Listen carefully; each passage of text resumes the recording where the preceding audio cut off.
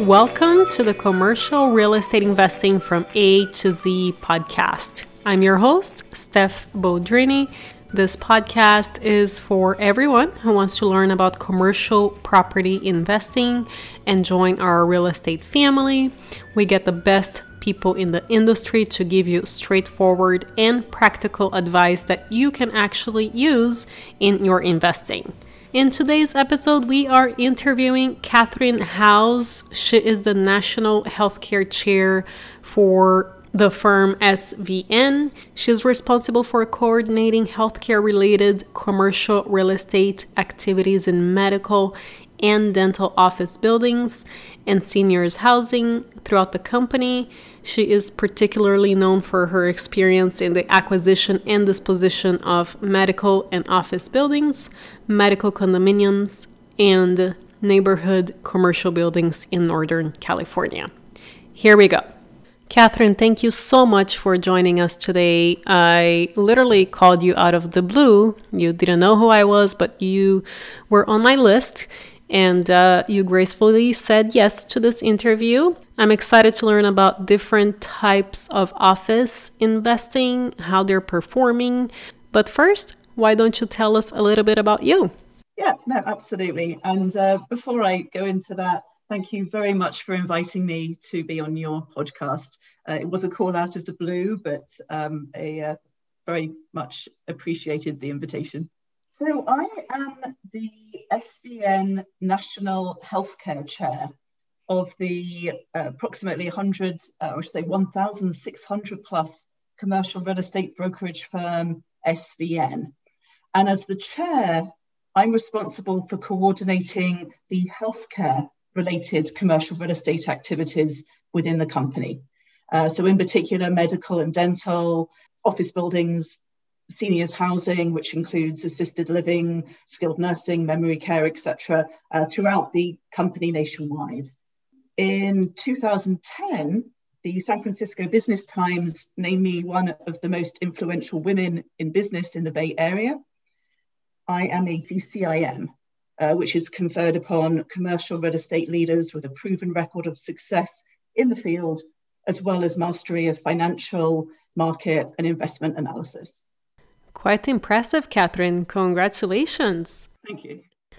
So the medical office space is super interesting and there are all kinds of ways to add value. But first, why don't we start with what is going on in the overall office space nationally?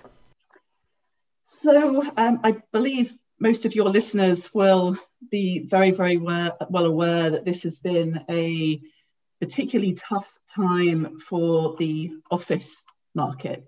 And I think in particular, what we're seeing is the coronavirus outbreak pummeling the US office leasing market. Activity in January of this year, it's literally 44% down from a year earlier. We are in a really unprecedented time. So we have many, many companies trying to aggressively reduce their office footprints. We're seeing this in particular in large urban markets. And, I think what's particularly interesting for people to look at is what's happening with shadow space. It's very much the canary in the coal mine in the office sector. So keeping an eye on sublease space in your respective markets is really a way to keep an eye on what will be happening. So sublease space nationally is now over 192 million square feet. And that represents a 55% increase from the first quarter of 2020. Wow. So, I mean, it's extraordinary numbers. I mean, commercial real estate does not usually move particularly quickly, and this is really quite unprecedented. So, well, the first quarter of 2021 obviously isn't over yet. We're really barely towards the end of February, and it's too early to declare a trend. The pace of subleasing activity did moderate recently, and that's nationally. If you actually look at the urban tech hubs such as San Francisco in California, which is actually where I'm based, as well as Seattle and Austin, they have seen a dramatic increase in subleasing. So I think, the national trends may be showing one direction, but I think as you go and you pinpoint in individual markets, there's a huge degree of variation, and a lot of these very strong core markets are really, really struggling. Even Chicago, not known as a tech center like Silicon Valley, has seen a huge jump in subleasing. And that may well be because they have a fair number of major tech firms in their city. The vacancy rate in San Francisco is currently at 11.5%. But I think what's interesting is when you look at the forecast of what's going to be happening, we're predicted to actually get up to a vacancy rate of close to 18% by the end of the year. And so that is really going to cause huge repercussions to rental levels and building values.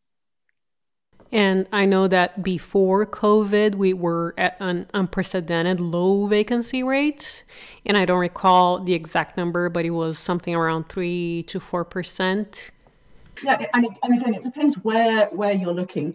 San Francisco, our vacancy rate was significantly below the national average. So we went from a period of being below 6% for office to now being, predictions of, as I said, close to 18%, depending on which economists you are looking at, and also the quality of the real estate. Are you talking about Class A, B, C, and exactly where is it located? So there's a number of different variables. So let's dive in and focus on the medical office space. And I do know that doctors are back and they can be in their office seeing their patients. How is that space looking nowadays? Coming into last year, there seemed to be no question that total sales volume in the red hot medical office building sector was going to surpass the annual benchmark of basically $10 billion that we'd seen before. And then all of a sudden, the COVID-19 pandemic struck, and that really made 2020 a very interesting year when you really couldn't take anything for granted. Good news, it can now be declared official from multiple sources. MOB sales actually topped over $10 billion for the 7th straight year. And depending on your source, it actually topped over $11 billion. And so it's a very, very different story than the one we were seeing when looking at traditional office space. I think that is so fascinating. And I know a few people that absolutely love the medical office space. Can you share a little bit about why they are so popular right now and what's happening in that space that it's becoming so hot in a similar way to industrial? Right, no, absolutely. Well, I think it's a good sector for those people who are looking for safety. And I think there's an element of a flight to safety for people who are interested in this sector. So if you're looking for distressed asset opportunities, this is probably not going to be the right sector for you to be focusing on. And I think there's a number of reasons for that. And if you actually look at the medical office fundamentals, there's some really kind of interesting trends. So if you look at rent growth, for example, specifically looking at, say, hospital-affiliated medical office, the average rents continued a trend of gradually increasing throughout 2020. And they're predicted to continue increasing in 2021. So the national medical office rent is currently approximately $26.60 per square foot. And, whilst we've got positive rent growth, which is great, it is currently less than 2% nationally. The other fundamentals to look at is occupancy. So occupancy for on-campus MOBs is currently 93.3% and 92.6% for hospital-affiliated off-campus medical office buildings.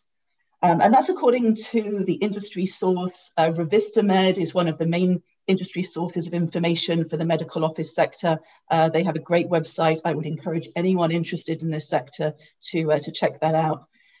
The other really good source for information, if you're interested in this sector, which is a little more difficult to find information on than perhaps some of the major food groups, and that's real capital analytics. So I would encourage people who are interested in more information to look at those two sources. But basically, occupancy trends have been very steady, and they're actually forecast to remain steady throughout 2021. So, I mean, if you compare that with our predictions that we were just talking about for regular office, we're talking about very, very stable metrics with vacancy below 10% and predicted to remain below 10%. And then the other thing that we're seeing is absorption rates are outpacing completions. So, you know, if you look at cap rates, another great fundamental to take a look at, we actually saw them decline in 2020. Wow. And as most of your listeners will know, declining cap rates and steady rents actually mean an increase in the underlying value of the assets. So based on RCA's data, the quarterly average MOB cap rate has actually remained between 6.3 and 7% since the beginning of 2015. So it's steady, it's safe. And so for investors interested in a safe, steady investment, this particular sector is getting a lot of interest. What is driving all of that demand? One of the key reasons is that medical office is an essential sector that really remained open for business throughout the pandemic. And it's also an area where it is extremely difficult to do it remotely. For the most part, if you need to see your physician, you need to physically go into the office. So whilst there has been an uptick in trends such as telemedicine, which is a very fascinating area to get into that I'm not sure we have time for today, in general, there is still that demand for in-person visits. And many physicians did have their income impacted in 2020. One of the reasons for that is a lot of the elective surgeries and procedures that are actually the most lucrative. Many people actually put those off. So their revenue for the year in 2020 was down, but in the long run, their businesses survived and actually are predicting to be extremely busy in 2021 and beyond. And then that's not even getting into some of the demographic trends that we're seeing with the aging baby boomers. There's a correlation as one gets older for an increased need for medical services. So we're actually expecting the demand for medical office to continue to grow significantly over the next 10 years plus. So is it safe to conclude that you don't foresee any foreclosures or any special deals in that space coming up?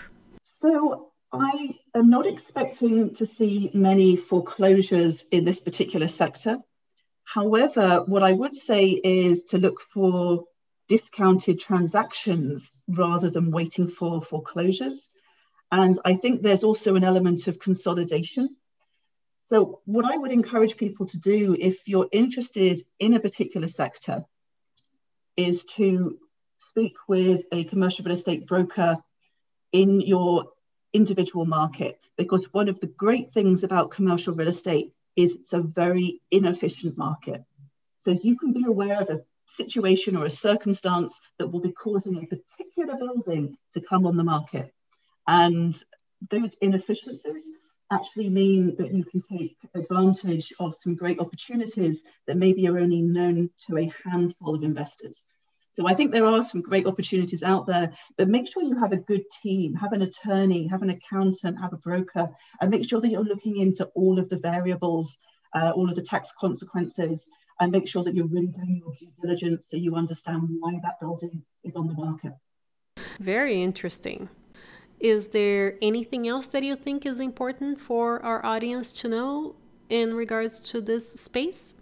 I could actually probably pontificate for hours, but to spare the ears of your listeners, I'm happy to talk on any particular segment of this that anyone would be interested to talk about. But it's a really interesting area. And whether you're looking at telehealth and its impact on bricks and mortar, whether you're looking at where's the best place to invest, you could actually spend a lot of time And there's a lot of different very, very interesting trends that are basically going to be coming to pass this year. So I think we're looking for basically a period now through the end of the year where we're going to see more and more and more distress. The medical office sector is going to be more immune to this than the office sector, but that doesn't mean that they're going to walk away unscathed. Fascinating, Catherine. This is so incredible and valuable information. I would love to have you back and talk about adding value from an investor's perspective in that space. But how can our listeners get in touch with you? So I am very easy to find, but my recommendation would be to Google my company, svn.com, Sierra Victor November.com. And I would actually encourage you, in addition to reaching out to me if you have any questions, but to really consult with the local expert in your respective market. And as always, these links will be under show notes. Catherine, thank you again for joining us out of the blue. I really appreciate all of your great insights and look forward to having you here again soon. Thank you very much for inviting me. Much appreciated. And as always, make sure to subscribe to our newsletter on our website, montecarlorei.com, on top of the page. And I would like to thank one of our latest reviewers, Johnny Y99, new listener. I found this in a search and I'm pleasantly surprised that I haven't heard this sooner. Stephanie's episodes are nicely timed and the early episodes provide important information for anyone who wants to learn. I'm looking forward to listening to more of them to learn about her journey and hopefully avoid some of the pitfalls she or others have encountered. Johnny, thank you so much for your beautiful review, even though you forgot that last star. I really appreciate your kind words. And I will see you guys next time.